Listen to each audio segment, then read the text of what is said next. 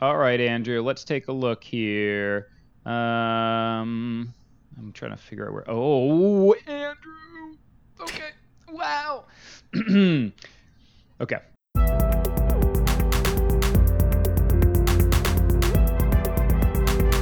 Two can play that game. Hey, I'm Pete Steele.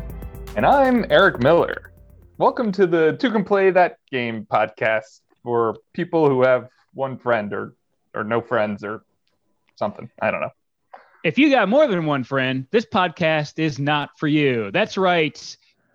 And wait, hold on. Did you say Eric Miller? That's right, Pete. That's What? Eric. That's Eric Miller, my brother. Right. Oh, this is Andrew Miller talking now.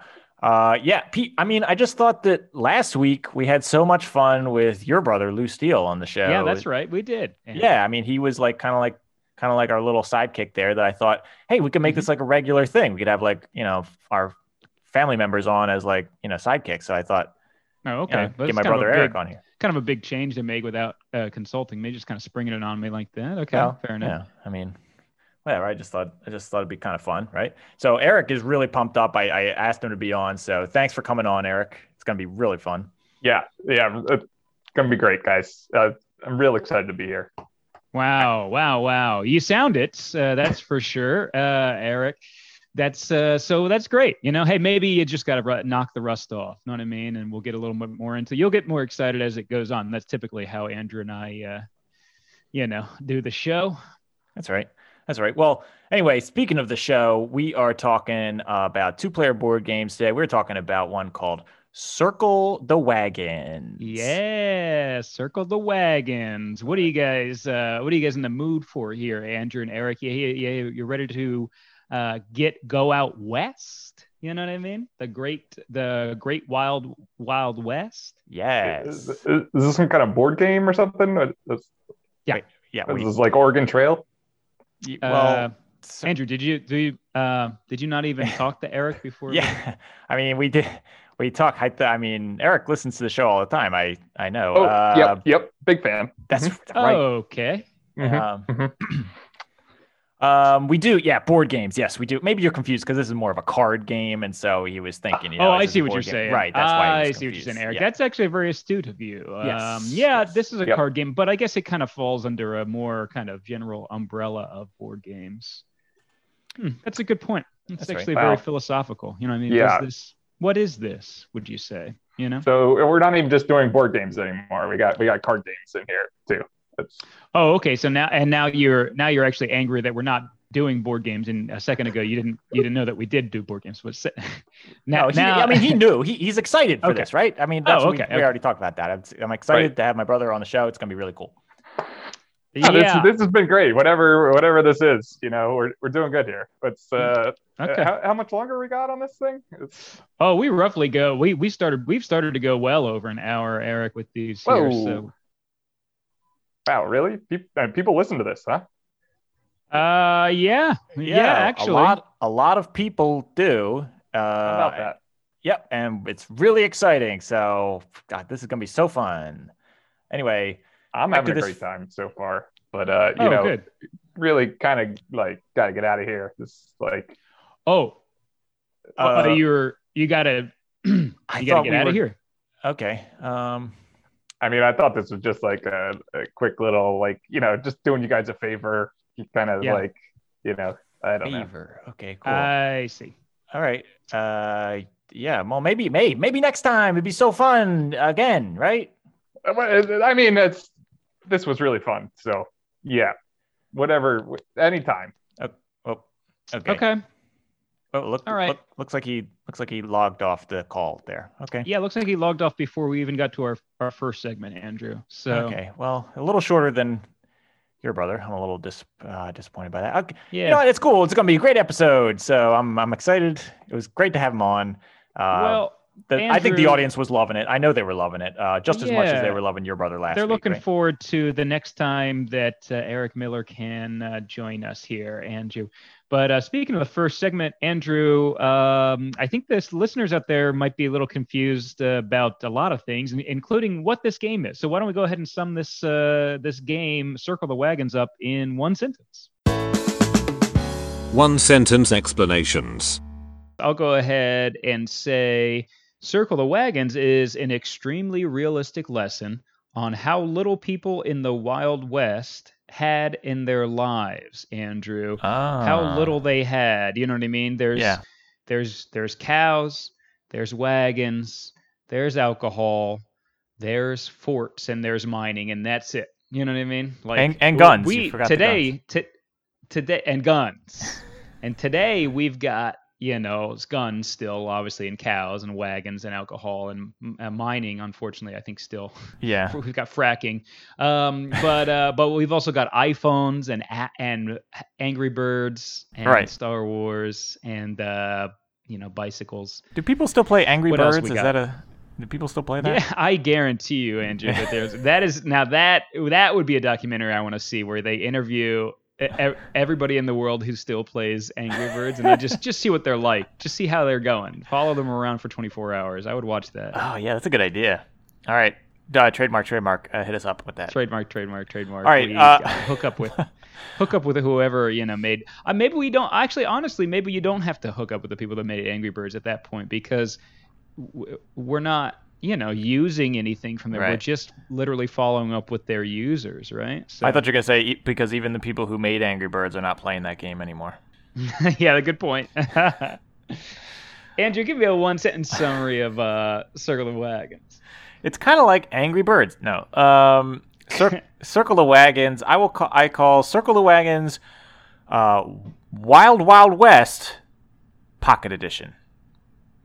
Pocket Edition. It's kind of like that movie Wild Wild West, you know, where it's like steampunk with Will Smith. You know what I'm talking about. Mm-hmm. I do know exactly. From the 90s. Wiki Wild. Circle the Wiki Wagons. Yeah, right. Exactly. Andrew. I think the song was better than the movie, as far as I remember.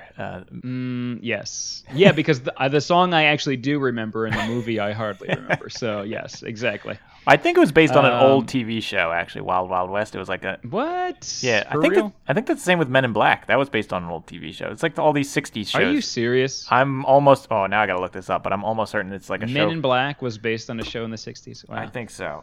Hold on.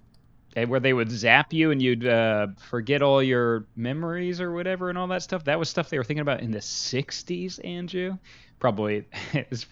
Well. It was probably all these shows, Men in Black, Wild Wild West, they were probably always fighting communists and stuff like that, of course. I might be wrong about Men in Black TV because there have been a bunch of TV shows that are popping up here. No, you know what, Andrew? I think you're right. I am reading an article right now, and it's called Men, and definitely men and not women in black. So it is from the 60s, and not just like... This is a show from the 50s, and it's very clear on their gender roles and their, you know. All right. Well, I anyway. Swear Wild Wild West. Hold on. Wild Wild West TV show. Yes, I'm right about this Wild Wild West. Wiki.com. You're right about Wiki Wild Wild West. Now, did they do Wiki no, in the old 60s show? Or was that a Will Smith original? It had 4 seasons from 1965 to 1969, Wild Wild West. The Wild Wild West. Yeah. And it was steampunk? No. I think they did that for the movie. All right. Well, come on. Then what are we even talking about, Andrew? Sure, there were Westerns back in the day. I think it was a comedy. Though. I think that was the... Yeah, whatever. Okay. Somebody was named Jim West is the idea. That's the only thing that crossed over, and that it was a comedy. Wild Wild West, story of 2 Secret Service agents, fearless and handsome James West and Artemis Gordon. Yep. Okay. Brilliant gadgeteer. Yeah. Okay, this is like the movie. Master of disguise. Their mission was to protect President Ulysses Grant in the United States from a manner of dangerous threats. Whoa, what? This is... Yeah. Well, where does Drew Hill fit in? Know what I mean? Yeah, right. Good point. We're going straight to Andrew. Well, that's all the time we have for today. That's it. Thanks, everybody. Tune in next next week for Missy Elliott's, I Can't Stand the Rain music video recap. Where she's got the puffy suit. Remember that? I can't stand the rain. That's probably not what that song's called. Anyway, Andrew, Circle the Wagons card game for 2. And it's a rondel system. How about that, Andrew? Yo! I love it. How about that? So basically what you do is now there's only 18 cards that come with this game, Andrew. I happen to have the wallet edition of this game. Essentially, I think they make a combo pack where you get like the solo expansion along with the cards in a box, but I've actually got the original wallet game, which is to say it's like a little bifold that you keep all 18 cards in, and it's made by Button Shy.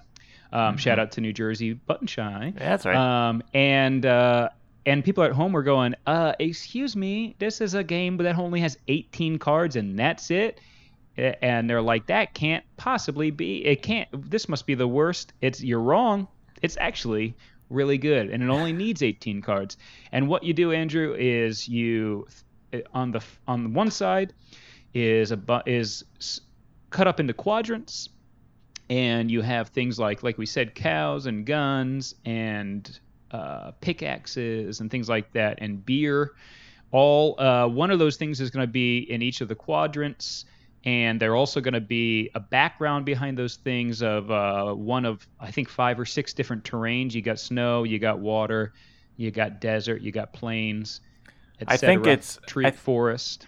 Yeah, I think it's 6 symbols on 6 different color backgrounds. I think that's right. And then they're all kind of mixed up, four of those things on each card, right?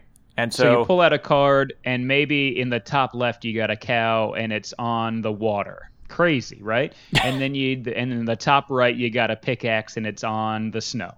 And the bottom right you got another cow, and it's on the desert. And the bottom left, you've got a beer, and it's on the plains or something like that. So you get the idea. That's one side of the card. And then the other side of the card is like a scoring mechanism. You know what I mean? Where it's like, hey, you get 3 points if you put a cow next to a beer or something like that. You know what I mean? Right. And you set out 3 of those, and then you put all the rest of the cards, the remaining 15 cards, into a circle, Andrew. Hello. And circle the wagons. Remember the name of the game? Yeah, I do remember that. And then you go around picking cards and playing them into your tableau. Andrew, tableau, come on. Well, can't make this stuff up. You say tableau, I say, right, you're supposed to be imagining that you're kind of settling some land, so you're kind of creating I think they call it a boom town. Okay, there you go. Yeah, so you're a boom town. You're creating your own boom town. All right, I don't think people in the boom town which is a town that's where the mayor is Boomhauer from King of the Hill. Bring it on, that's right.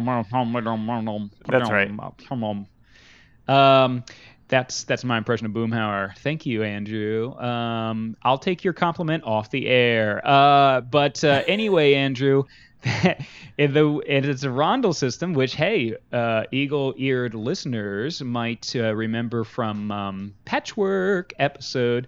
They might remember how that mechanism works, where, hey, man, you can go anywhere you want on that, around the circle, but whatever you skip along the way, your opponent can have a chance to get, and in this case, does get. You just if you don't want the next card that you're supposed to take, and you want to skip over 2 cards and then take the next card after that, well, you're going to have to give up those cards that you skipped to your opponent. They get to play it into their boom town, and so that could help them. So it's it's the whole strategy of trying to figure out. So you got those 3 scoring mechanism cards. You go, okay, I want to try to aim for that, and so certain cards are going to be better for that than others. But is it worth skipping over certain cards to get to the ones that are better? Or should I just wait it out, et cetera, et cetera? Well, and it's that classic mechanism where it's like, well, I really want that one, but do I want to give my opponent these other cards that I'm skipping? So you have to also be paying attention to your opponent's board and what they're trying to accomplish. Now, you both have the same win conditions, so it makes it a little bit easier to pay attention to, well, I know that Pete is trying to get a bunch of cows, and so I'm not going to give him all those cows, right? So I'm going to scoop those up. Right. So, but the cool thing is that and it goes pretty quick. I mean, how long's a game? What do you think? 15 minutes, maybe? Oh, if that. yes. And so maybe shorter. Yeah. Yeah, right. And so after that, you shuffle them all back up, and then you play again. But you flip over 3 different cards, maybe, and now you have totally different win conditions. So, or not win condition, but scoring conditions, I guess, right? You score bonus points for certain things. Right. Because you set out 3 random ones every game. So the chances are, like the number of combinations of those, is pretty high. I think I saw somebody run the math on that, and it's pretty high. Yeah, it's several thousand different combinations you can make with these. So every game you play is going to be different, and so you have different goals. So, and plus then you add into circle. that the random assortment of the cards, right, around the rondel. So I mean, then every game theoretically should be different. You know what I mean? Unless you play this a bajillion times or whatever. You know what I mean? So there is that's really cool. There is a fair bit of math at the end. It helped to have a calculator for somebody dumb like me, but it wasn't it wasn't too bad. You just take it one color at a time. People out there who listen to the show. You can download the dumb guy calculator in the Apple App Store. People who listen to the show know that I don't like to be adding up a bunch of victory points all over. But this one, I feel like it just keeps it simple. I'll save my review for the very end, but it's People not quite who as listen to the show know I love that. Yeah, Pete loves that already, so that's a given. But it wasn't.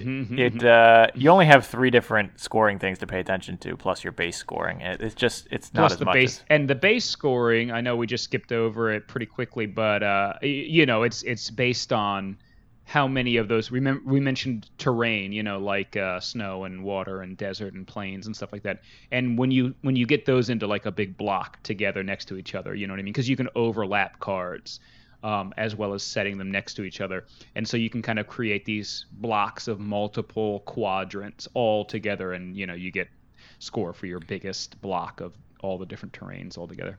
But yeah, so that in addition to the those random scoring mechanisms that you set up in the beginning of the game, those win conditions, those scoring conditions, it gives you your score.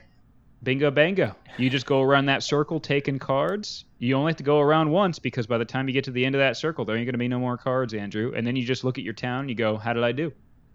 And I'll say like you said, super quick. I'll say that the scoring conditions on the back of the cards, they all have clever little names that are kind of Wild West themed as well. They kind of make sense. With the thing that you're trying to do, and like Pete said, it's like oh, you gotta try and you score an extra 2 points for every cow that's next to a gun or whatever it is, or that's dark.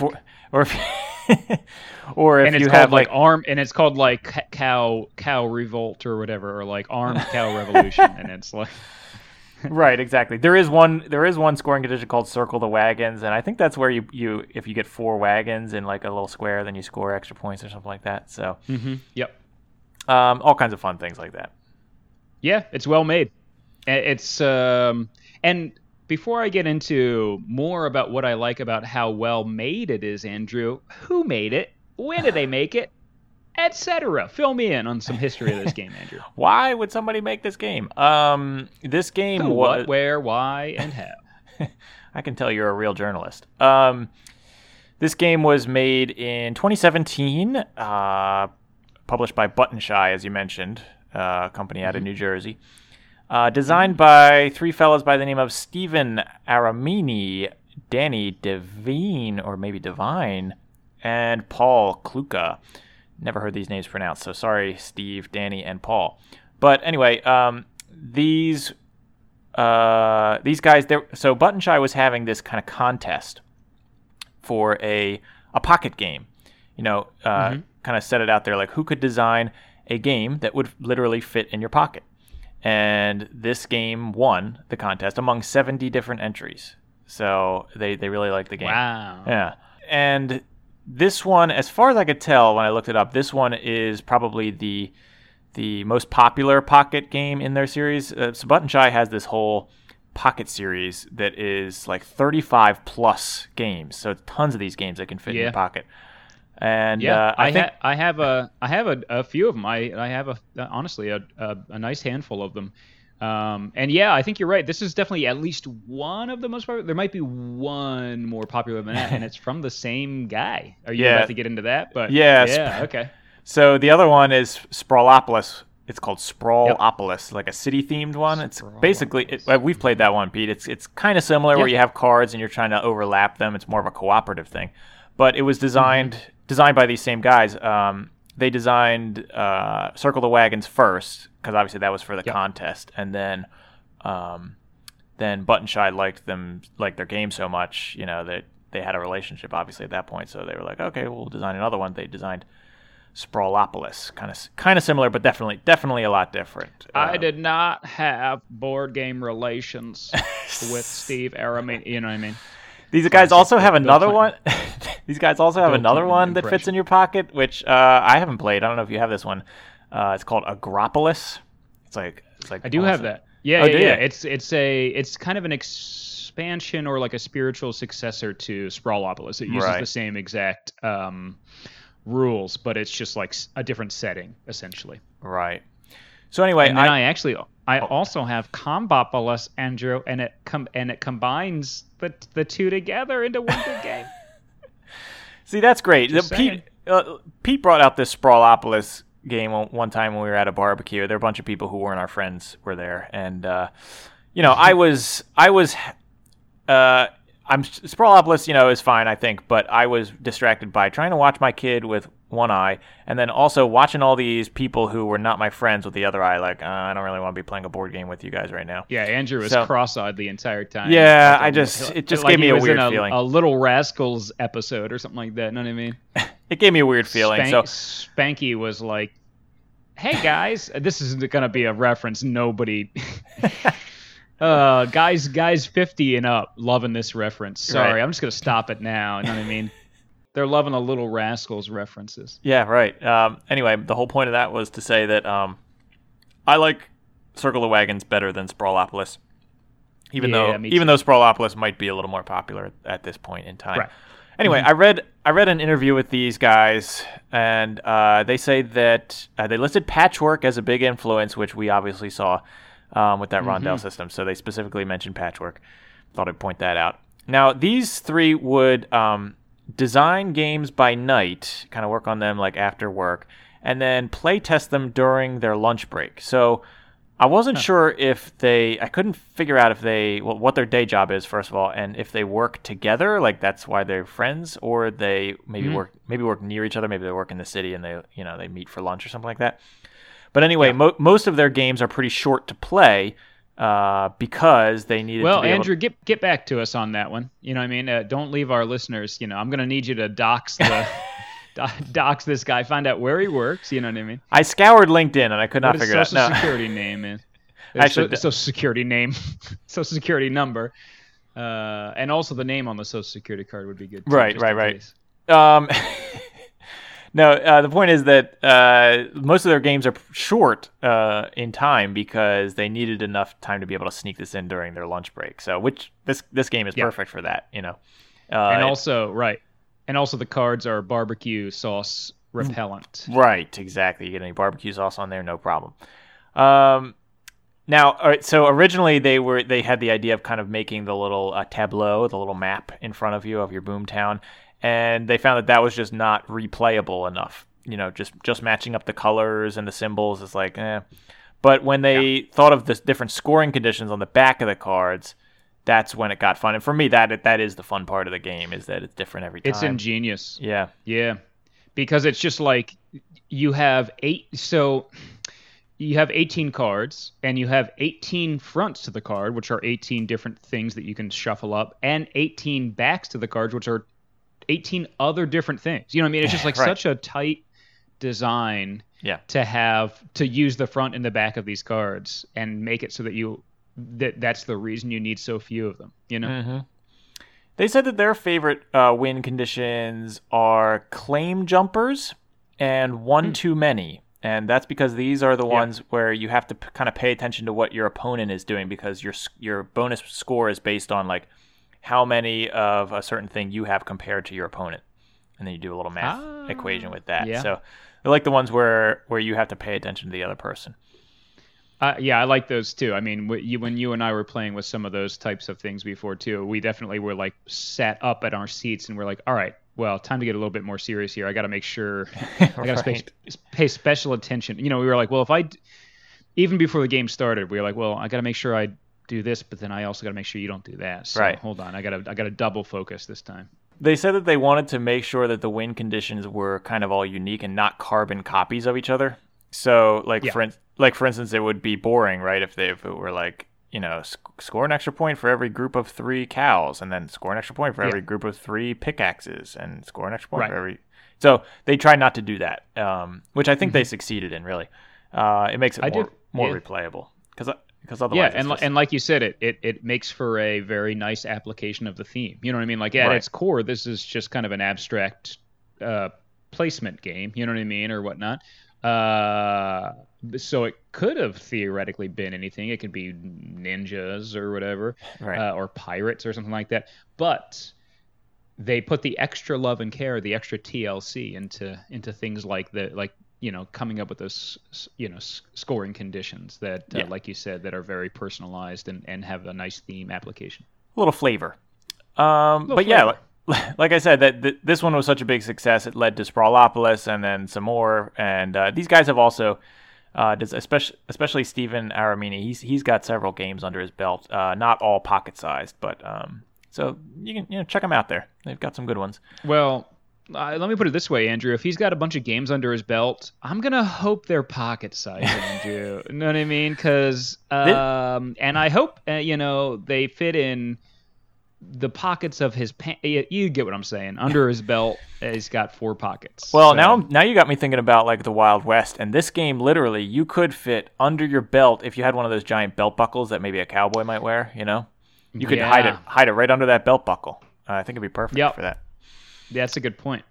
Last thing I wanted to mention was, because I know you, when we played this, you mentioned that you liked the artwork, and that's by an artist named Beth Sobel, maybe? Sobel. Oh, awesome. Not sure, but Beth has designed or done artwork on a few other games. One notable one that I saw was Herbaceous. Which is like, you seen that one? Oh, yes. Yeah, and plants.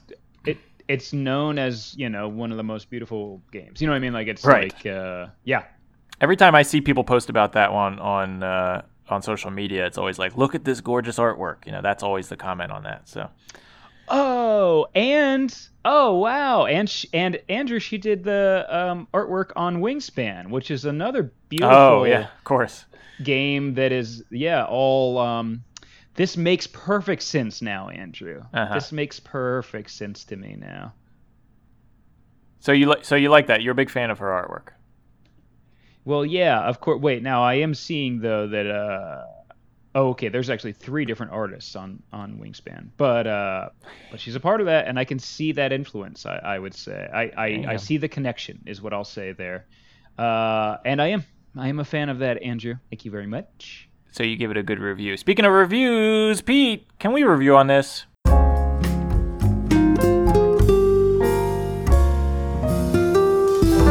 Review on this. Yeah, Andrew, we can definitely review on this. I will say that one of the reasons, to touch back on the artwork, that it strikes a chord with me is that I would refer to it as pleasantly fuzzy, Andrew.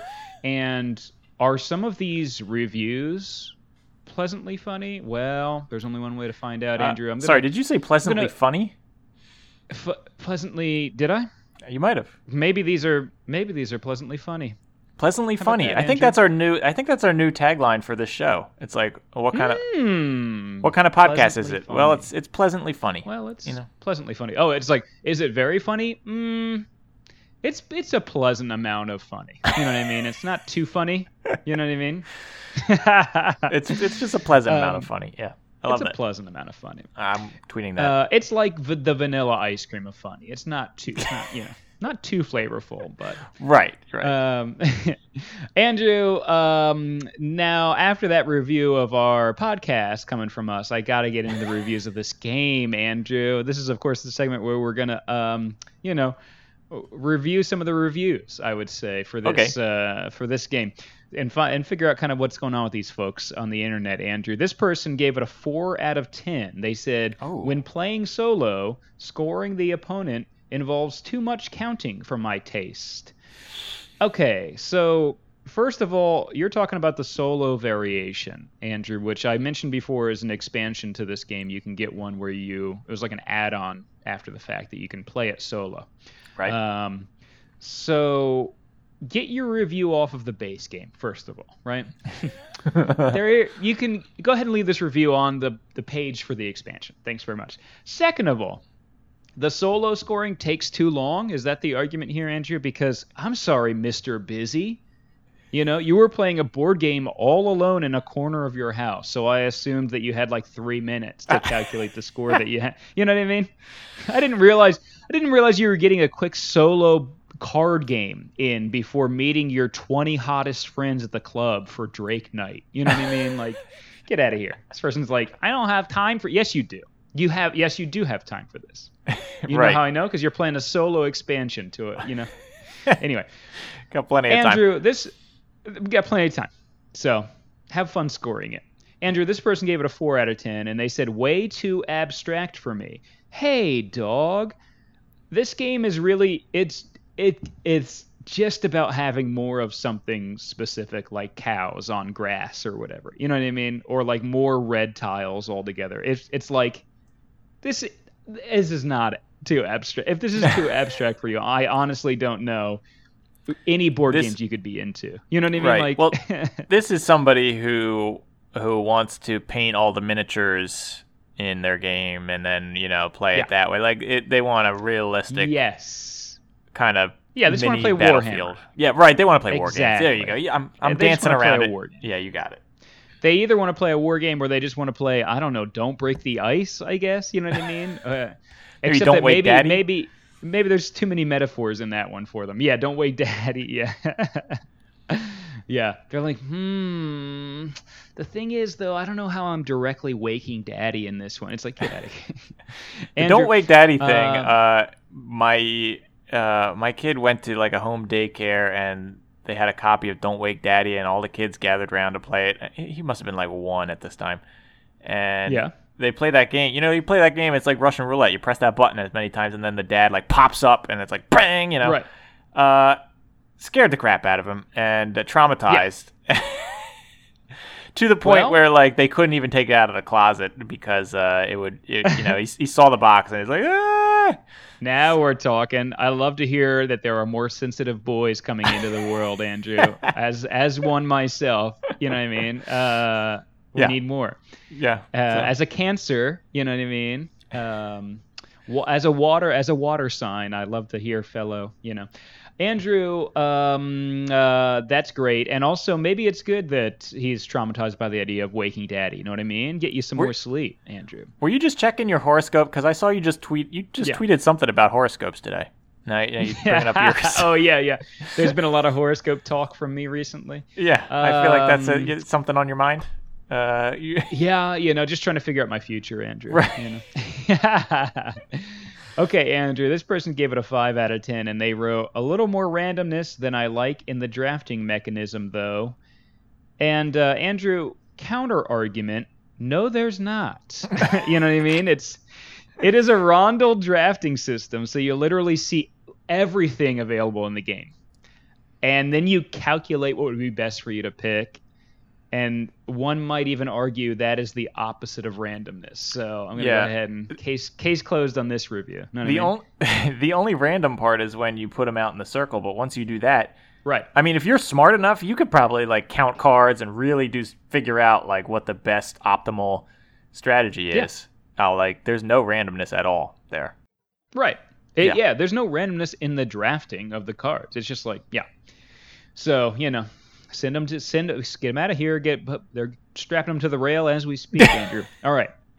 And this person gave it a 5 out of 10. They said, The gameplay itself is entertaining enough, though, with fairly limited options, but the way the game plays, you're likely to spend as much time counting points each round as actually playing. Okay, now this person's acting like this is a bad thing, Andrew. What did you write this? You know what I mean? I love calculating points, Andrew. I love it. You know this about me. You know what I mean? Right. So to me, half the time spent playing and then half the time spent calculating the score sounds like heaven. So I don't know why this person gave it a 5 out of 10 with this review.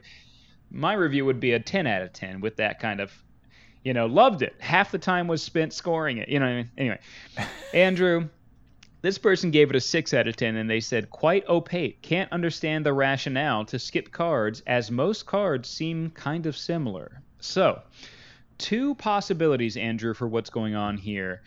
Number 1, this person got a misprint where all the cards are the same card. So that's possible. You know what I mean? Okay. And in that case, I would totally understand this review, and then I would not have any, criticism of it. Now, number 2 is that the person does not know how to play this game. And in that case, in the case of number 2, Andrew, I would humbly suggest that they learn to play the game. Yeah, good advice. I don't understand, why you would want to skip a card. Okay, do you want to maybe open the directions again? You know what I mean? Like, it's just like... Andrew, this person gave it a 7 out of 10. They said, the art is legible, but nothing special. Now, Andrew, this person is from Bulgaria, so I'm not going to make fun of, their word choice. I'm going to give them leeway with the word legible, not something we often use with artwork, blah, blah, blah. But come on, Andrew. As we've established, the art is really good. You know what I mean? So... This guy is leaving, this is the kind of guy who would leave a review for the Mona Lisa saying, this is a little bit smaller than I thought it would be and only remarkable for being legible. Excuse me. The Mona Lisa is a little bit more than legible, my man. It's kind of a masterpiece. You know what I mean? That's what I'm saying about the card game here. You know what I mean? The art's good. I don't know why anybody would, you know what I mean?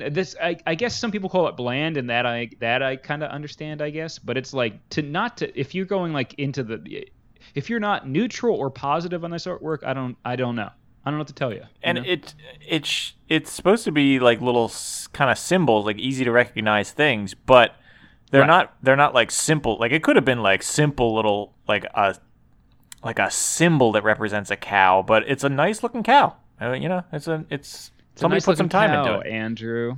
Okay. Yeah. It's a pleasantly fuzzy cow. People, it's pleasantly fuzzy cow. And this is a pleasantly funny review. You know what I mean, Andrew? This is just another guy who wants Captain America or whatever, you know what I mean, on all of his cards. You know what I mean? And on his office. Wants his framed and in on his office. office. Just for instance, just randomly, you know what I mean? Maybe a guy who has comic book artwork, you know what I mean, on his wall. It's one of those types of guys. You know what I mean? They don't want to. They're like I don't know. The cow's fine, but the cow doesn't have a gun. You know what I mean? Or like the cow doesn't have like a 6-pack or whatever. Right. And it's like, all right. Well, I kind of just want my cow to be kind of like a nice, pleasant, depiction of a cow. I don't really want it to be, have a leotard on or whatever. Andrew, this person gave it a 7 out of 10. They said, small game, lots of meat. So kind of an interesting way to look at, Andrew, how many cows are in this game, I guess. You know what I mean? Like, they're not dairy cows, I'll admit. I don't deign to, believe that the cowboys in this game are raising these cows, just for milk. But I don't know that you need to skip the step where they're like living their life as a cow in pastures and just refer to them as meat right away. You know what I mean? It's a small game. There's a lot of depictions of meat on here. Well, they're still cows actually, so, This is kind of like the person, I don't know if you remember, we had a review a while back, I don't remember what game it was, where they said they needed more juice. Like they're measuring on the juice. More juice. Yeah, sometimes these people get a little wacky with their descriptions. You know what I mean? They're hitting thesaurus.com/DeviantArt, you know what I mean, or whatever for their, They want juice. They want a lot of meat. They want sloppy steaks, is what they want. All right, go ahead. They want sloppy steaks. Now we're talking. Shout out to Tim Robinson. Andrew, This is the last one. They gave it an 8 out of 10. They said very quick and clever 2-player. I envision playing this in a restaurant waiting for food to arrive. Kind of a specific vision to have, Andrew, don't you think? You know what I mean? Like, I'm just imagining this guy getting angry, like at a work meeting, and he's like going to his happy place, which is the vision of him playing this game while waiting for a meal to arrive. You know what I mean? He's envisioning himself playing this game, playing Circle the Wagons, waiting for his sloppy steaks to arrive. And the boss is like, "Hey, are you listening?" You know what I mean? Because Doug apologized for what he said, and we want you to like come back to the meeting now. So just imagine that like your meal has arrived and you have to put the game on hold, or you know what I mean? Like, to be fair though, as I said, the designers did playtest this during lunch, so maybe that is what they were going for. Maybe there's something there. Maybe that is the ideal way to do this, Andrew. Yeah. We got to revisit during lunchtime. Yeah, I mean, I think this person might be onto something. Huh. Well, Andrew, let's go ahead and make plans now. And why don't we invite our good friend? Oh, wait, here he is right now. We can ask him if he wants to come to lunch in person, because there's a knock at the door, and I think I know who it is. It's Dr. Fraser Crane. Dr. Fraser Crane. Okay, Andrew, let's go ahead and get right down to it. And, Dr. Crane, you go ahead and join us as well. And join us for lunch on this date. Sliding him a piece of paper with the date on it. And he's nodding, and we're set for that lunch meeting. Andrew and Fraser, let's count down the top 10 phrases you'd hear someone say while playing Circle the Wagons. Number 10. My happy cows are in the clearing, which really gives this place some small town charm. Number 9. Hey, I ended up with a lot of beers in my town. You want to come over and get sloppy drunk tonight? Number 8. Nothing like riding the wagon train through gold country with some cool water. Number 7. Hey, I ended up with a lot of cows in my town. You want to come over and watch them graze tonight? Number 6. All right, let's get all the bootleggers together, circle the wagons, and have one too many. Number 5. Hey, I ended up with a lot of forts in my town. You want to come over and be totally protected tonight? Number 4. Got my rifles ready for target practice because I love the prairie life. Number 3. Hey, I ended up with a lot of wagons in my town. You want to come over and easily transport a lot of goods tonight? Number 2. Okay, I have fortified my undiscovered herd. Number 1. Hey, I ended up with a lot of mines in my town. You want to come over and do some back-breaking physical labor in poor working conditions tonight? Hey, all you out there in podcast land. Yeah, we're just popping into our own show to interrupt and tell you about a little something we got called Patreon. I know that a lot of you maybe remember the 90s. Pete, do you remember the 90s? The 90s.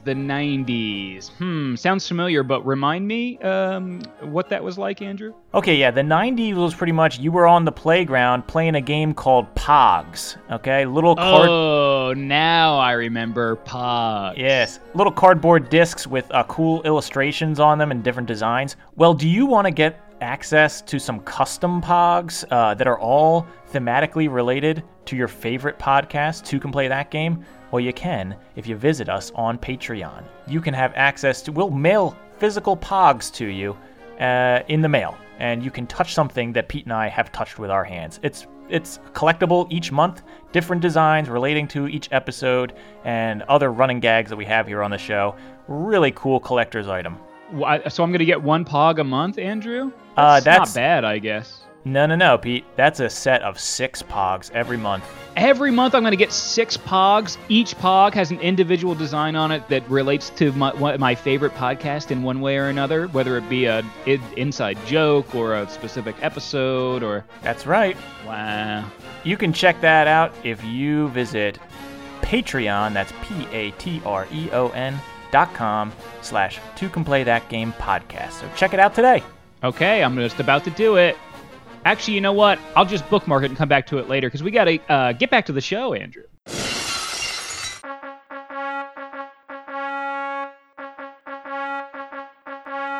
Chess break. Okay, it's time to take a little break from circling up those wagons. Let's circle up our knights and our bishops, Let's play some chess here.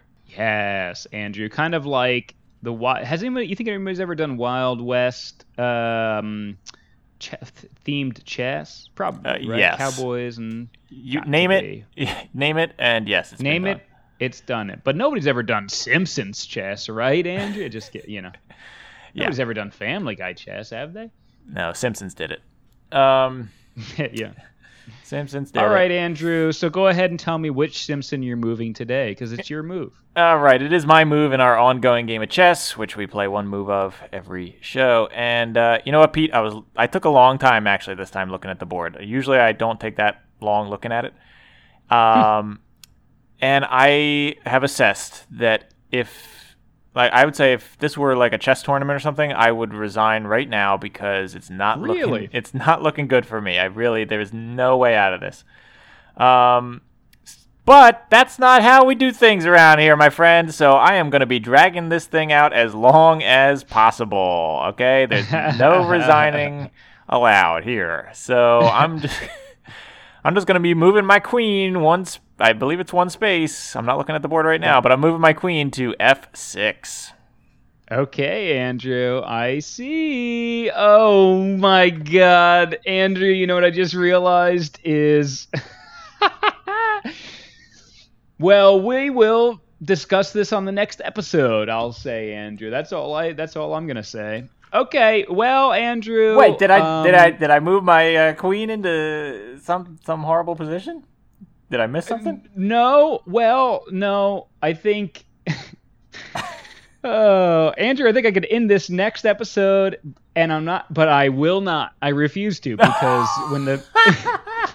because as the viewers, as the listeners might know, we will be forced to play Hold on. a game of. Well, I guess that being said, the game that we're going to cover next episode would be done kind of quick. No, it wouldn't be. No, we're going to discuss this next episode. Why I will not checkmate you next episode. Okay, now I'm looking at the board, and yeah, oh man, I screwed this up. There wasn't too much else I could do. I guess there was I could have moved my rook instead, but I've moved my queen now. Yeah, and that opened up something for you. Okay, you've taken your figurative fingers off the piece, Andrew. Yeah, I took my fingers off. I can't. No backing up. It's on tape. All right. So now the ball is in my court, and we shall see. We shall see what my next. Oh move boy! is here, Wow, Andrew. You know what, Pete? I did that on purpose so that the Really? game could end next week, just because. Andrew, we'll find out. Tune in next week, folks. But speaking of the tuning in, Andrew, why don't you tune into An Acquaintance Call In? Boy, that was so good.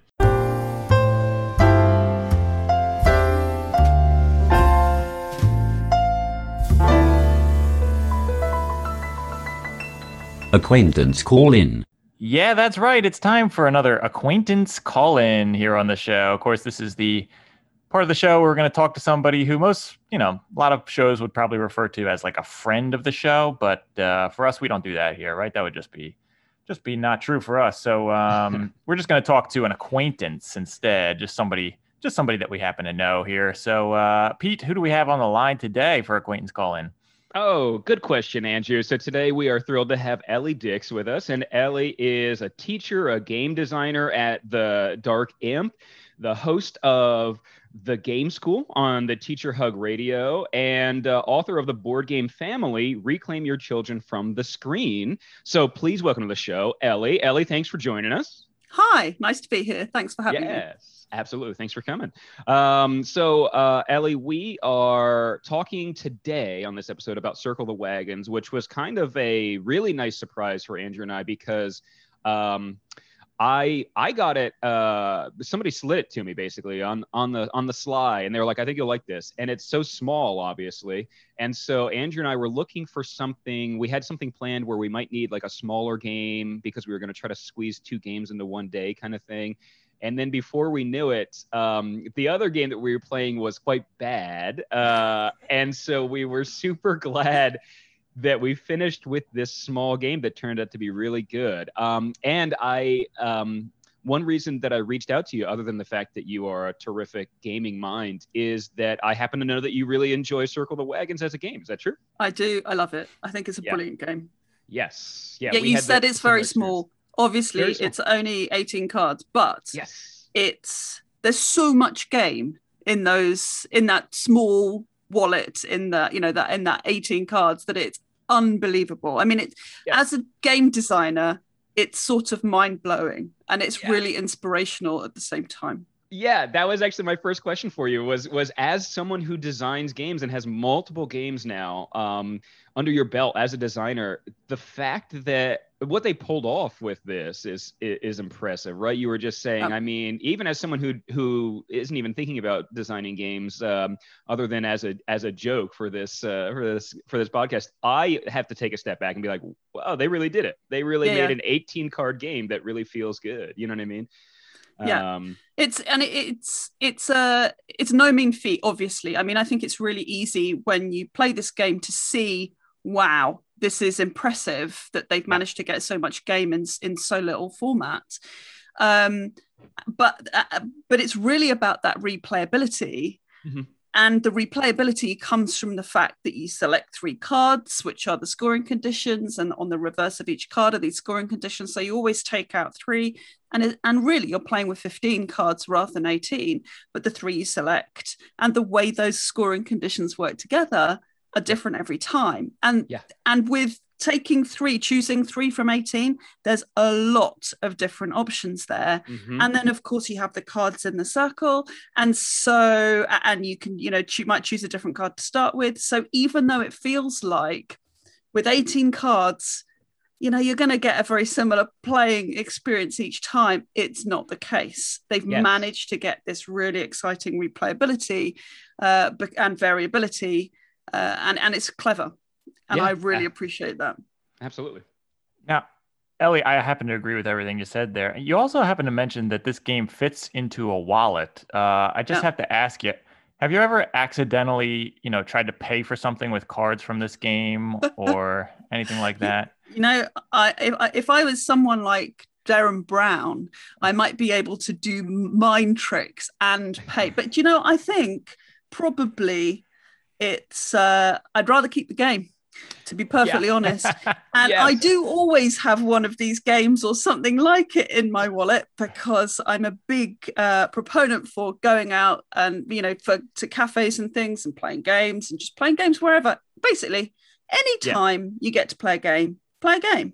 Yeah. So I've always got games in my handbag, and these are brilliant for that. Mm-hmm. But I don't really want to pay with them because I want to keep the game. I'm in the UK, and we can get Button Shy games direct from their website, but they take a long time, and they're not very. They're quite expensive with postage, and there's only one stockist over here, so and they don't have all of them. So I'm going to keep hold of it. Well, Ellie, now I don't know if I should say this, on the record, because I think this is kind of legal, but Button Shy is right in our backyard. I'm just saying, if you ever need something, you know what I mean, let us know, because we can very easily. They're based out of New Jersey, so that's kind of right in our backyard, and so I'll bear that in mind. Thank you. Keep that in mind, exactly. Contraband, you know what I mean. I don't know what the current, embargo is against the UK for wallet games, but Yeah, they're pretty easy to slip through, I think. Yeah, good. Phew.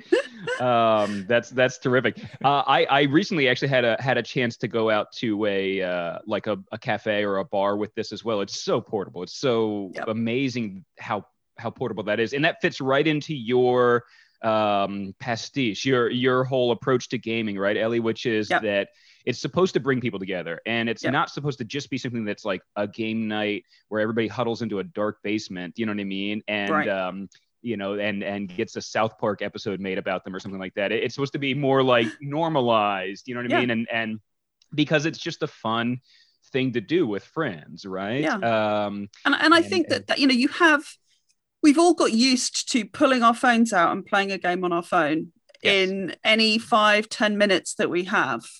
Yeah. And it seems a bit of a no-brainer that we could be pulling out other things and doing other things with that time.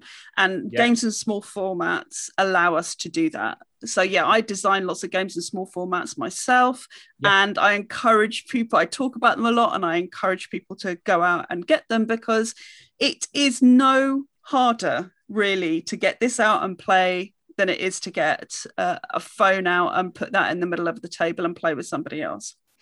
Yeah, exactly. I mean, that's such a good point, is that, I mean, hitting a button to start an app, what's the difference between pulling out these 18 cards? You know what I mean? And honestly, I think everybody on this call would agree that it feels better to pull out something like Circle the Wagons. It doesn't feel as mindless. You know what I mean? Right. I'm not tapping a bird, 50 times or whatever. Not, I'm not trying to throw shit, not trying to get in a war with a Flappy Bird or whatever. But and you're not being distracted by the notifications that are coming in your phone at the same time. Yeah, that's and pretty also, key. you are showing anyone who happens to be around you, whether you're playing a solo game or a 2-player game or a game for more people, that you're showing other people that there are things like this, and you're exposing them to them. People are much more likely to come over to you and ask you what you're playing on your table if you're playing cards or with some cards than if you're playing on your phone. No one's going to come over and want to say, oh, what's that game on your phone? Because it'll just look like they're spying on you and it'd be weird. But when you've got cards out, you're sort of inviting people to take a look, really. And it helps us get the hobby out to more people. Yes, so true. Nobody's going to come over and be like, hey, it looks like there's an old man with a bow tie. He's about to, if you pull the wrong lever, he's going to fall into acid. You know what I mean? Like, it's just too much. But one of those types of games that are all over the place these days. I can speak truth to that from that story. When I was at that, bar playing this game, people were passing by and going, ooh, you know what I mean? Like, and just like going like, ooh, that looks fun. Just like as they're passing by, you know what I mean? And just like you said, they wouldn't be doing that if I was lining up 3 oranges or something like that on my phone. Yeah, exactly. Exactly. Now we're talking about playing this game in a bar. This got me thinking, Ellie, do you have any suggestions for games that you could play? Best game you could play if you happen to find yourself in a Wild West saloon or something like that, sticking with a theme, maybe it's, 1800s. What could we play here? I don't know if Circle the Wagons would go over so well with those guys. Oh, it was the 1800s. That's a good point. Oh, you need Bang or something like that. Bang the dice game or something. I don't know for 2 players though. That doesn't work for 2. You need some sort of important distinction. Yeah. Yeah. You need some sort of So with no friends, well, obviously, or with just each other, you'll obviously have a bit of a problem there. But I think that setting, or Colt Express or something like that. Yeah, where, that's good. You've got the train going through the cactuses and you're shooting at the shooting each other and moving the marshal around. And, I like that. That would be my pick. But again, Colt Express, probably for 2. I don't know if you can play Colt Express at 2. Maybe you can officially. Well, I think you've probably hit on it in and of itself, Ellie, which is kind of our general slogan probably could be, you've got a problem there. That the fact that you're each other's only friend. I think that is maybe rings truer than it outside this call as well. I think we should probably have that be a blurb for us. That is true. We do have a problem that we're each other's only friend. I was going to ask you, is it safe to say that we're probably, as someone who pushes games as a way to bring people together, basically, we're probably messing up, right? Just pushing everyone else out of our lives and only being each other's one friend, right? Well, I think that if you're playing games as a pair, then that is better than not playing games at all. Okay. And if you can invite the odd person to watch you play 2-player games every now and then, maybe they'll go away and play games too. Yeah, I like that. They can watch us, Andrew. I like that. You know what I mean? Perfect. Only $100 to watch Andrew and I play Circle the Wagon. That's the other thing I was thinking too when we were talking about mobile games and stuff like that. Is the other and honestly maybe more valuable than anything part of breaking out something like Circle the Wagons. is that you won't get constant ads popping up at the same time. Not only notifications, like you mentioned, but just ads trying to sell you a razor or something like that. And I mean, give Amazon maybe about 20 years or something like that, we'll probably have ads popping up on our Circle the Wagon cards or something. But for now, you'll have to wear special glasses to see all the things, and right. And the adverts will pop up on the glasses. That's what will happen. Yes, absolutely. I as soon as board gaming becomes even more mainstream, I'm sure one of the 5 corporations that run the world will ruin it. I'm sure, but for now, they'll just drive it deeper underground. Yes, the purists will be there with their decks of cards. It'll be fine. Oh, speaking of purists and underground, Ellie, something you had touched on earlier, light versus heavy in terms of games. Now, you have made a ton of games and they look super fun. Things like Gnome Grown, things like Donut Dash, Don't Count Your Chickens. They're all. You can check them out. Dark Imp is the moniker you produce these games under, right? Right. They're super fun, and they also tend to skew light, but also strategic, which is like right in Andrew and I's wheelhouse. Yes. I'm sure everybody on this call also prefers or enjoys a nice heavy game every now and then. I know I do too, but there is something about the ability of a lighter game to make it a more social gathering, right? And inspire more bonding. You know what I mean? There's times when Andrew and I will play something heavier and we won't talk to each other for a month. No, or something like that. You know what I mean? But you can't, but then because you're too busy thinking about what you're doing. You can't, exactly, because because you don't even think about anything other than how much wood you're getting from one of your 5 workers or something like that. And hey, I'm not gonna, I'm not gonna say that's bad, but I am gonna say there's much a time and a to place. Be said. Yes, there's a time and a place, exactly. And I think we've probably all witnessed that there are people, like you said, purists, or sometimes maybe some game snobs that are out there. Hey, they exist. You know what I mean? Maybe 3 or 4 of them. Just kidding. It's most of them. But they seem like they look down on light games sometimes, and they go, "Oh, you're not really a gamer." You know what I mean? Oh, you have a game that's 18 cards. Come see me when you have 15 miniature classes. You know what I mean? And and it's like, well, they can all be fun, right? You know what I mean? And there, like you said, there's a time and a place for light games, and it has a more social function to it. I just ignore people like that. I think there's no, there's no, this game is, better than that game, or something we should strive to play. It's not about that. Gaming's supposed to be fun. It's supposed to bring people together and be something fun that's engaging, that we want to keep doing. And it's horses for courses. Some people like the heavier stuff, the more strategic stuff. Some people like the lighter stuff. Some people really go for party games.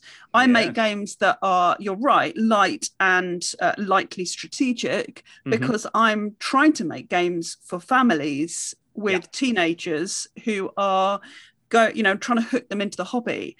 And there are certain things that children can't do, like, well, I say can't do, this is terrible. There are certain things in my mind when you're talking about family games that you should stay away from in the design.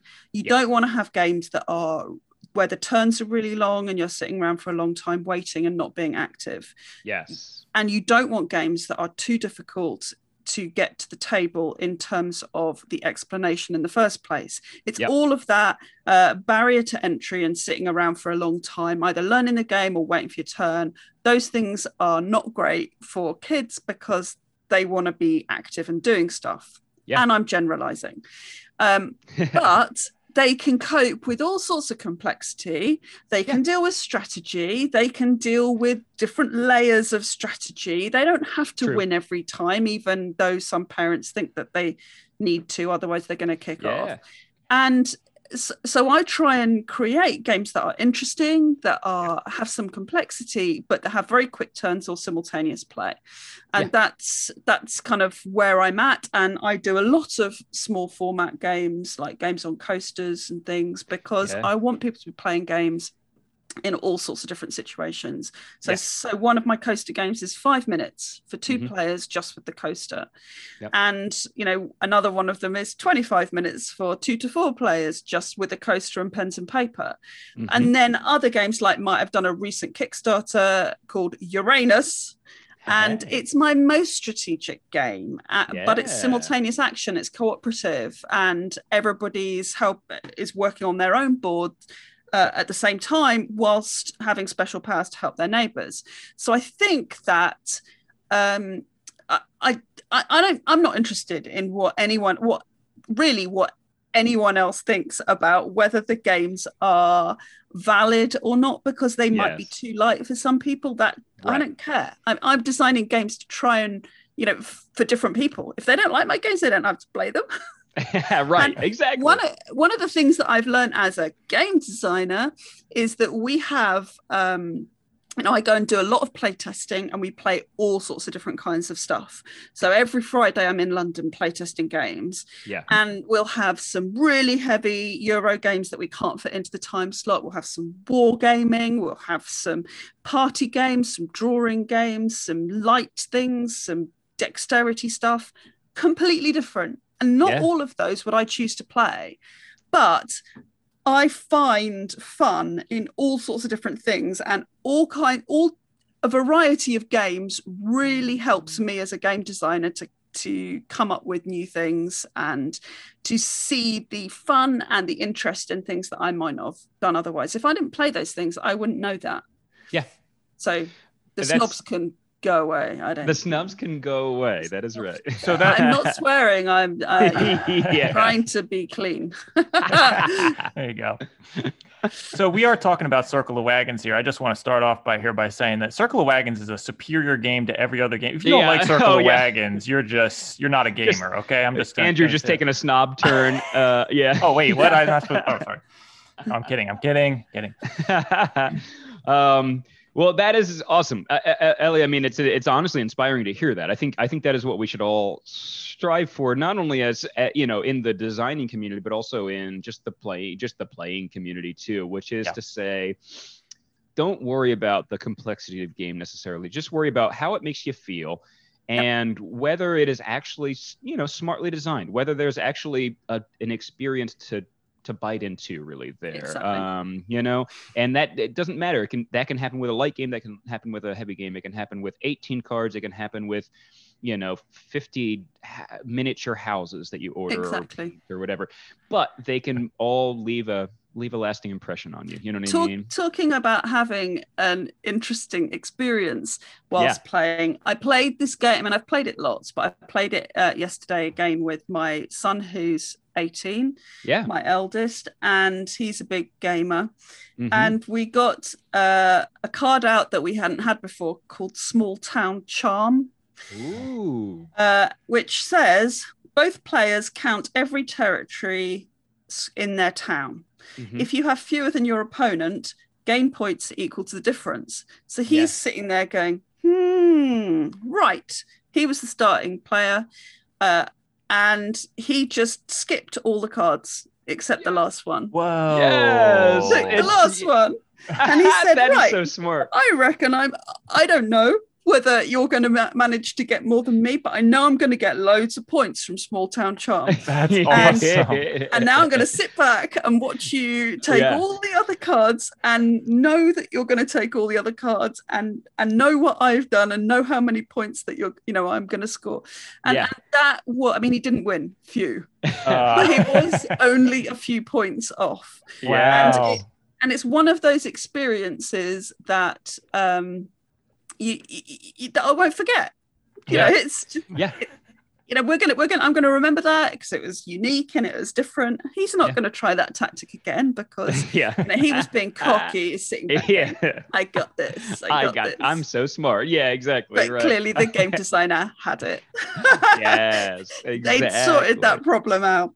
But it is interesting in the game because there are several there are 2 or 3 cards that your score is affected by that of the other players. So there's loads to think about, particularly when those cards come out, because, okay, you're always looking at what the other players got because you're trying to get more points than them.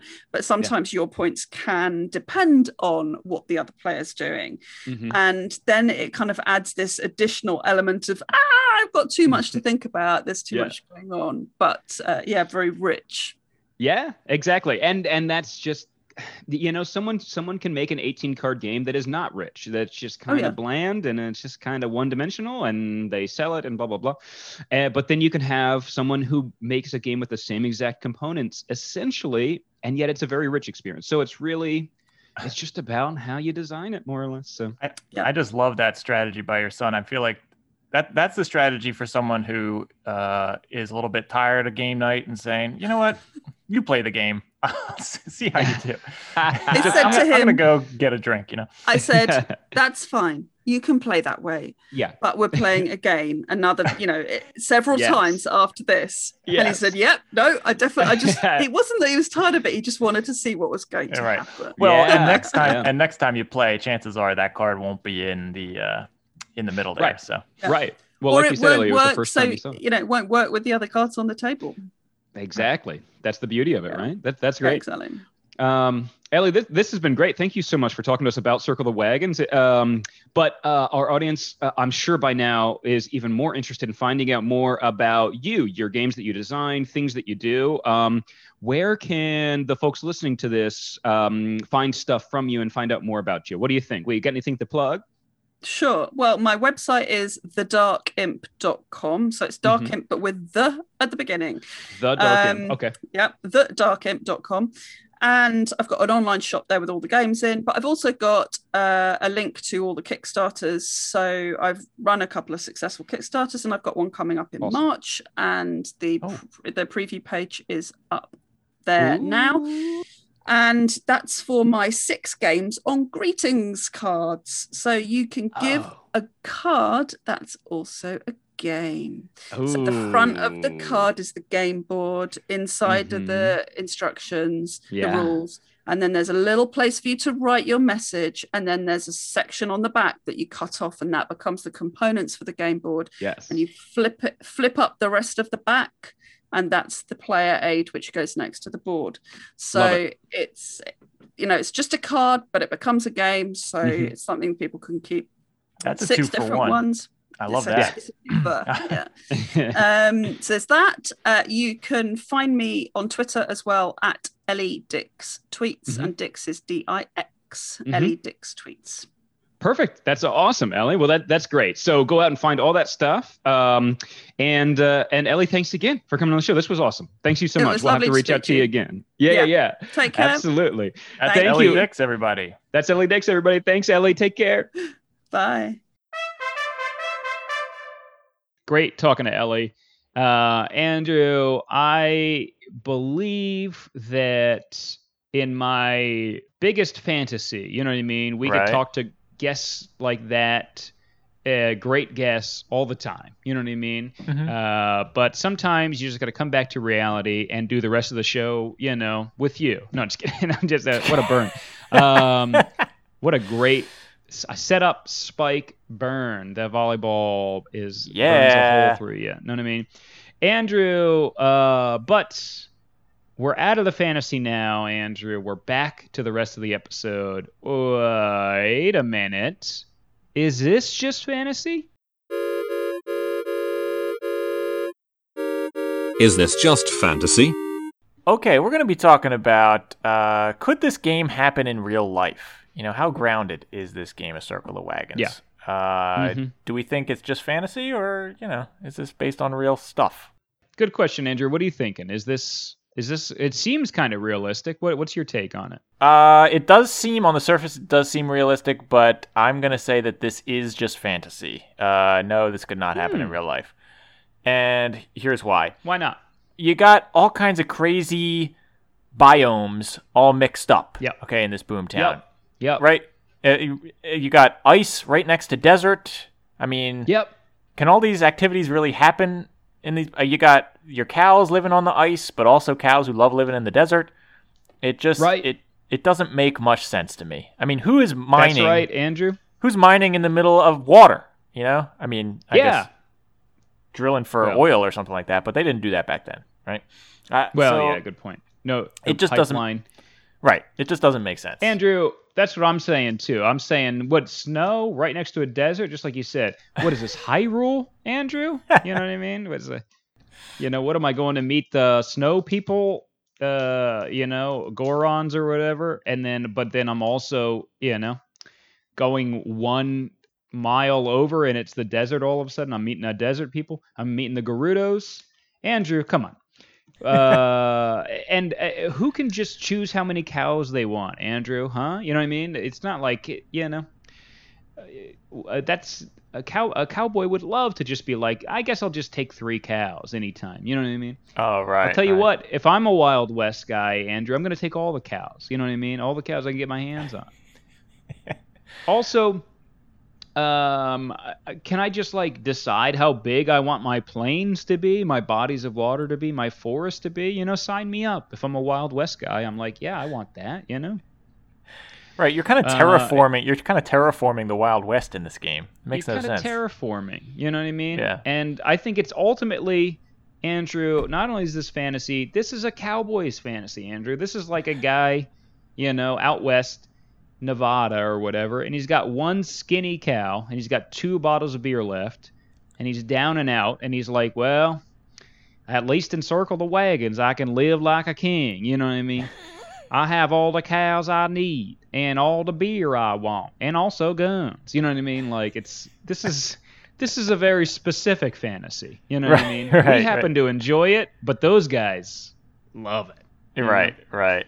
No, I see. Yeah, I'm gonna say just because it is fantasy doesn't mean that it's bad. It's just totally unrealistic.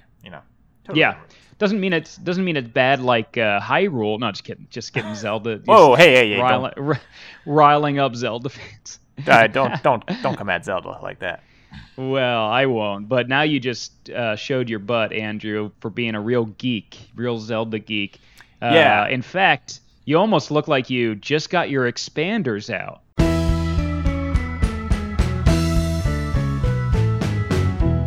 I just got my expanders out. Thanks for noticing. I did just get my expanders out. Now people know I'm a geek. Finally, it's like yeah, as if doing a podcast with only one friend about board games weren't enough. Here we are. Yeah, unfortunately, all the cool credit that you got from that is out the window because your entire high school class walked by the dentist while you were getting your expanders out, Andrew.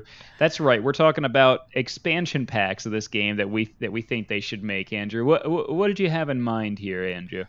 Well, as you mentioned, there is one expansion pack, right? That's solo play. I'm not interested in that one. I came up with my own here, okay? This one is much like last episode. We talked about Cave versus Cave and how they have the expansion pack Era 2, right? Is that what it's called? Age 2? Oh, yeah. So this one is going to be Age 2. Okay, so this is later. After the Wild West has been settled, the Boomtown is now kind of growing up, right? It's the 20th century, maybe. And we have to develop this land a little bit more, okay? We got to cover up the old stuff with new stuff. So maybe there's a new circle of cards with all new symbols, okay? We're just going to be paving paradise here is what I'm saying. We're going to get some housing developments. I'm talking casinos, okay? I'm talking mega highways on this thing. And we're just going to cover up all these nice pastures and everything. I like it. So that's what it is. The death of the frontier or whatever, you know what I mean? Right. Yeah. But I'll say the rise of capitalism. I think that there is probably a penalty if you cover up too much of your water spaces. Then maybe like a big drought happens and causes people to like get violent over water rights and stuff. Kind of like the Wild West today. Yeah, exactly. Exactly. If you put too many, companies next to water sources, then the people will have to get a class action lawsuit to try to get any kind of decency from the company. It gets really involved because they don't care about human beings. Yeah, it's something like that, Andrew. Yeah, that makes sense.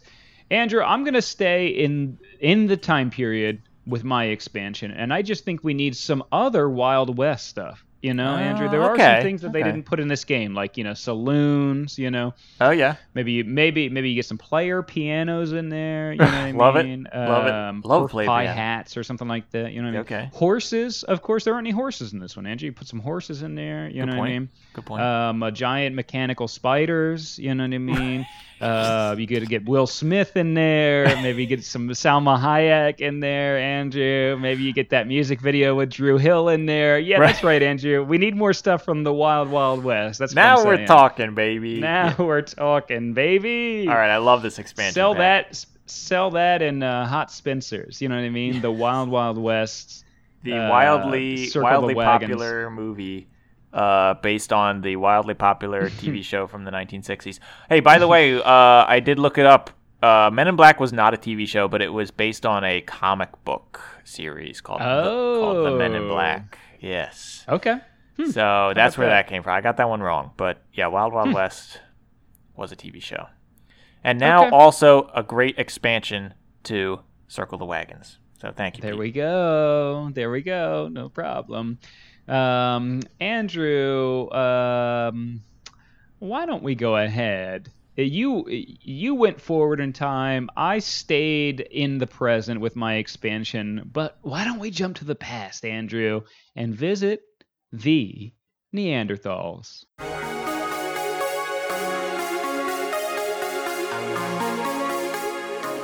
Neanderthals. Now this is starting to get like Back to the Future. You remember in Back to the Future 3 they went to the Wild Wild West and they're I guess that town was like a boom town, right? It was like way back in the day. Yeah, that's a good point. Yeah. And all of Biff's relatives looked just like him. Is that his name, Biff? Yeah, I think so. Anyway, so in this segment, Neanderthals, you are teleported to prehistoric, not you, we are teleported to prehistoric times. And the cavemen are insisting that we're going to show them our games. So are we going to show them Circle the Wagons? Why or why not? What do you think, Pete? Well, Andrew, I'm going to say, yeah, I'm going to show it to the Neanderthals. Really? Because maybe they'll start understanding things like raising cows, you know what I mean? Or like mining, you know what I mean? Like you kind of get a jump start on society, maybe less rock, hitting rocks together and maybe more, pasture, raising, fencing in cows and stuff like that.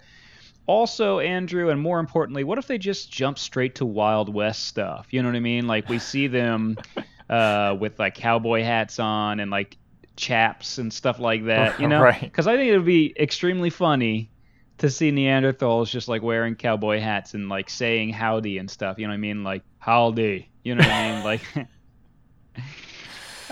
so that's Right. why I would show the game to them, Andrew. Right. Okay. Well, you're making a big mistake. I would say no. I would not show them this game. Why?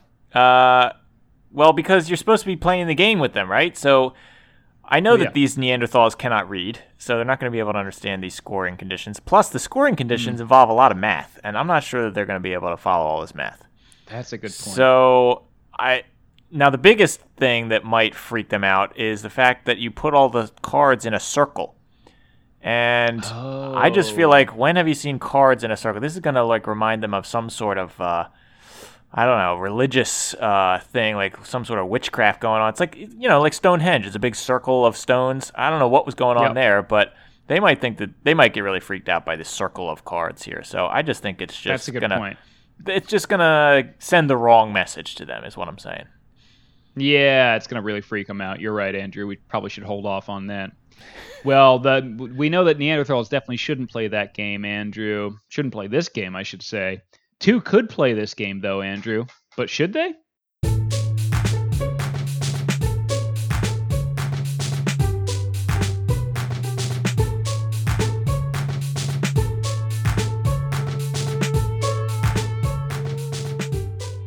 Two could play this game, but should they? Okay, how sure are you that 2 people should play this game? We're going to give it a rating from 0 to 100%. Of course, 100% being really good and 0 being really bad. So, let's give it a score here. Pete, who wants to go first here? Andrew, I'm going to go ahead and say that I'm 91% sure that 2 people should play this game, Andrew. I think this game is great.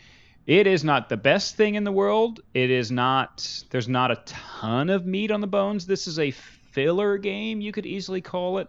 But Andrew, I don't use that term derogatorily personally. I think that filler games have their place. And I think that I have a lot of use for a game like this, Andrew, and I think you and I both do. I could easily, play this to begin a game night. I could do it to ease out of a game night. I could play this when we're chatting about something else. I could play this while we're making dinner. I could play it anytime.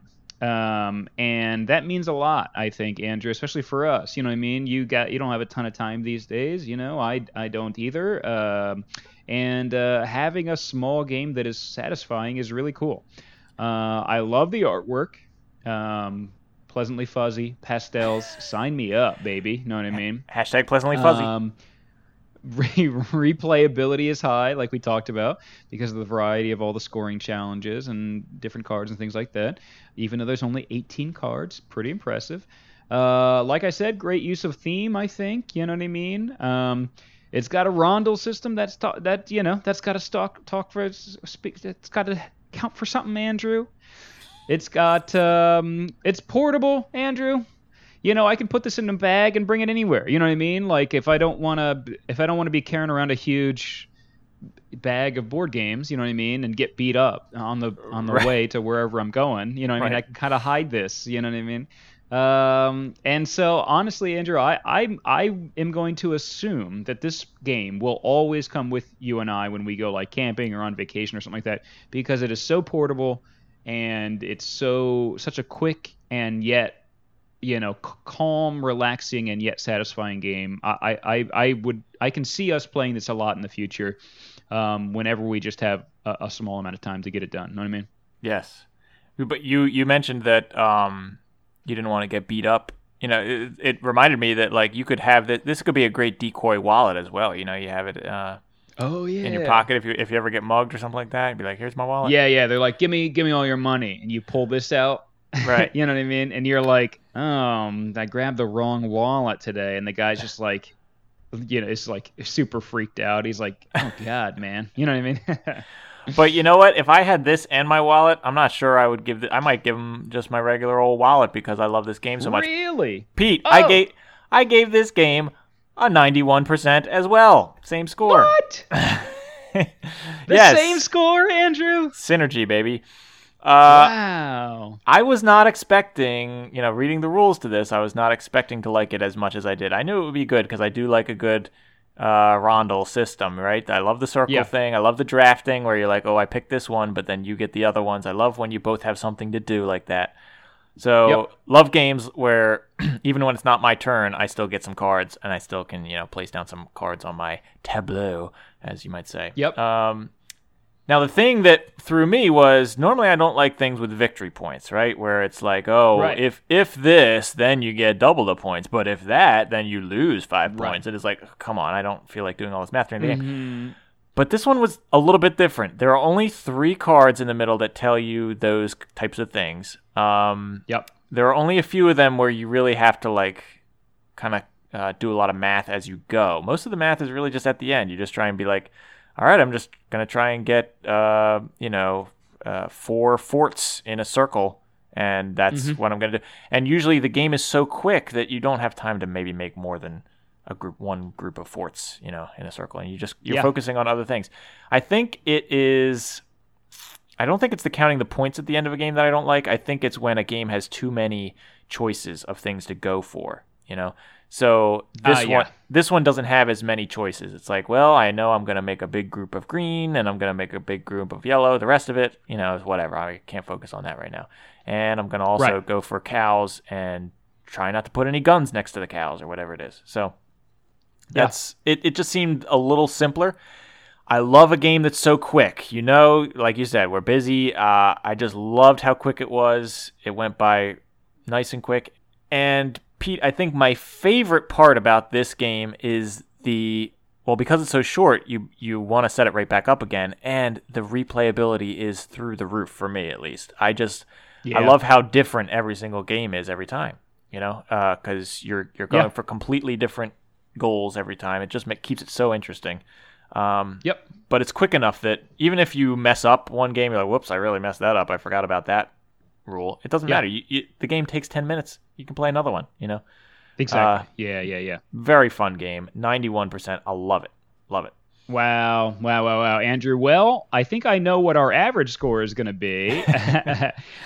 Even Andrew can do that math, know what I mean? But what does that mean about where it falls on the leaderboard, Andrew?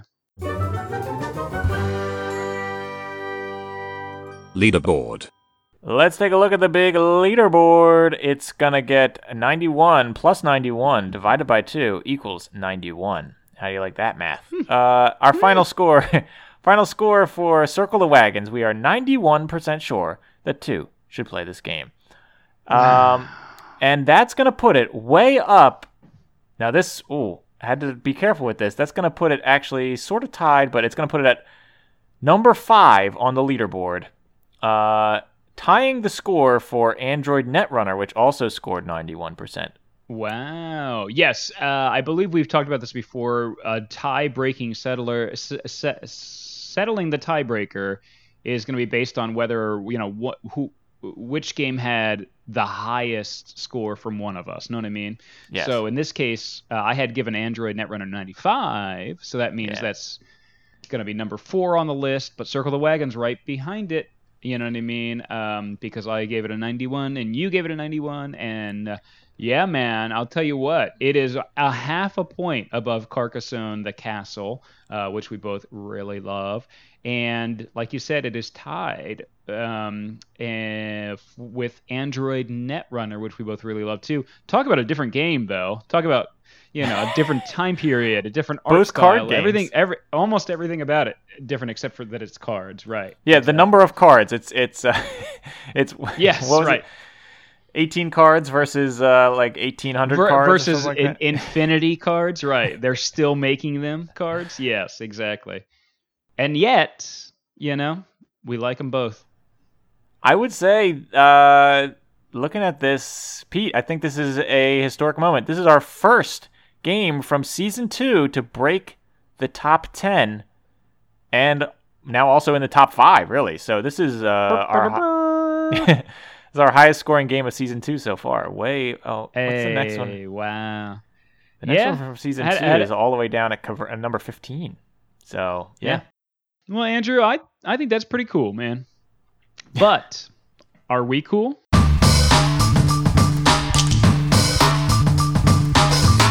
Are we cool? Are we cool? It's the segment that always has a great segue into it, like by saying, I think that's pretty cool. It's the easiest segue we got here for a segment. It's the segment funny. where I've never heard that segue before. It's kind of sounds cool. Maybe I should use that one time, just forgetting that I already used it even. You know what I mean? Hey, you know what? Just forgetting that I used it just now. Maybe I'll use that next episode. I thought you were going to go I thought you were going to go in and say, hey, that segue sounds pretty cool. But are we cool? Are we cool? And then play the stinger again. Andrew, after playing this game, are we still cool? How many points did our friendship go up or down, Andrew? I don't know. I would assume we both said up. I said up by 4 points, Andrew. Just because I thought... Wait. I said up by 4 points also. You're kidding me. This is... Oh, my God. Oh. Momentous. This is the first... I've been paying attention to this one, because we had the other game that tied, we did not have the same Are We Cool rating. This is the first game where we have the same score on the leaderboard, the same and friendship points. The same Are We Cool friendship points. Wow, Andrew. Wow. But then we circled these wagons for sure tonight. These wagons, consider these wagons circled, baby. Yeah, I mean, I think we both had a really good time with it, and I think we both left happier than we even came into it, honestly. So that's saying something. You know what I mean? Great little game is what I would say. It's a fun game, and part of the fun of the game is at the end when you're counting up your score. You're doing it in your head, and one person might finish first. You go, "Oh, I got my score," and then you're waiting to hear what the other person said. And it's like usually it's very close. It's like you beat each other by like a point or two, and you're like, "Oh, yeah, I got 35. Yep. What'd you get? 36. Yeah. Oh, it's just fun. Yes. Even if you lose. Yeah. I don't know what to tell you. We had a good time with it. It's like I said, it's a small game. And in fact, some would call it a micro game. But it is a good Yeah, time. some would. And I yes, right, exactly. Well, we don't have to get into the size of the game necessarily, but Right, come on, it's not important. And Andrew, it's the motion of the game ocean. You know what I mean? And this one was a rockin', Andrew, is what I would say. Yes. So and hey, we're gonna plan to keep on rocking in the next episode, Andrew. So I want everyone listening to tune in next time. That's right, but you can't tune in next time if you get another friend. Is that right? Because in that case, you're going to want to tune into a different podcast. It's called The Three Ameeples. Oh, that's right, Andrew. That's going to be a podcast about 3-player board games that's hosted in character, by the Three Amigos, which were characters that were made famous by Martin Short, Steve Martin, and Chevy Chase. You know what I mean? So, Yeah. Of course, no one under the age of 45 is going to get that one. It's kind of a little bit. It's going to get a little bit more people than the Little Rascals reference I made earlier, but not many. A few. Just a few. Not so Little Rascals anymore. Not so Little Rascals anymore. Uh-oh. Don't want to be looking up that listicle about, what happened to where are they now, Little Rascals. I unfortunately would assume they're all that some of them aren't around anymore. Yeah. I think they all. Isn't that show from the 30s or something like that? It's a very old show. The 30s, maybe. Yeah, maybe. I think it's like the Three Stooges, same era. I'm gonna look it up real quick. The Three Stooges. They were also from the 30s. Yes. The Little Rascals. No, it's from 1994 film, Andrew. No, just kidding. Just like I see. Hey, look at this. Travis Tedford was Spanky in the 1994 Little Rascals, and you'd recognize this face if you saw it. Holy smokes! It's called Our Gang, also known as the Little Rascals, and the series was produced in various formats from 1922 to 1944. Oh, my. That is probably even older than the Three Stooges. Oh, let me look up Three Stooges now. 1922. 1922? They didn't have TV back then. It must have just been like little shorts in front of movies or something like that. Yeah, good point. Oh, years. Oh, my gosh. Three Stooges, years active, 1922. Until 1970. Oh, wow. Man, what a banner year. Imagine you were living in the United States in 1922 and you get the Little Rascals and Three Stooges, and your head just explodes. You're just like, what the heck? Literally 100 years ago, so they're all dead. Sure. They're like, they're like... except for the dog.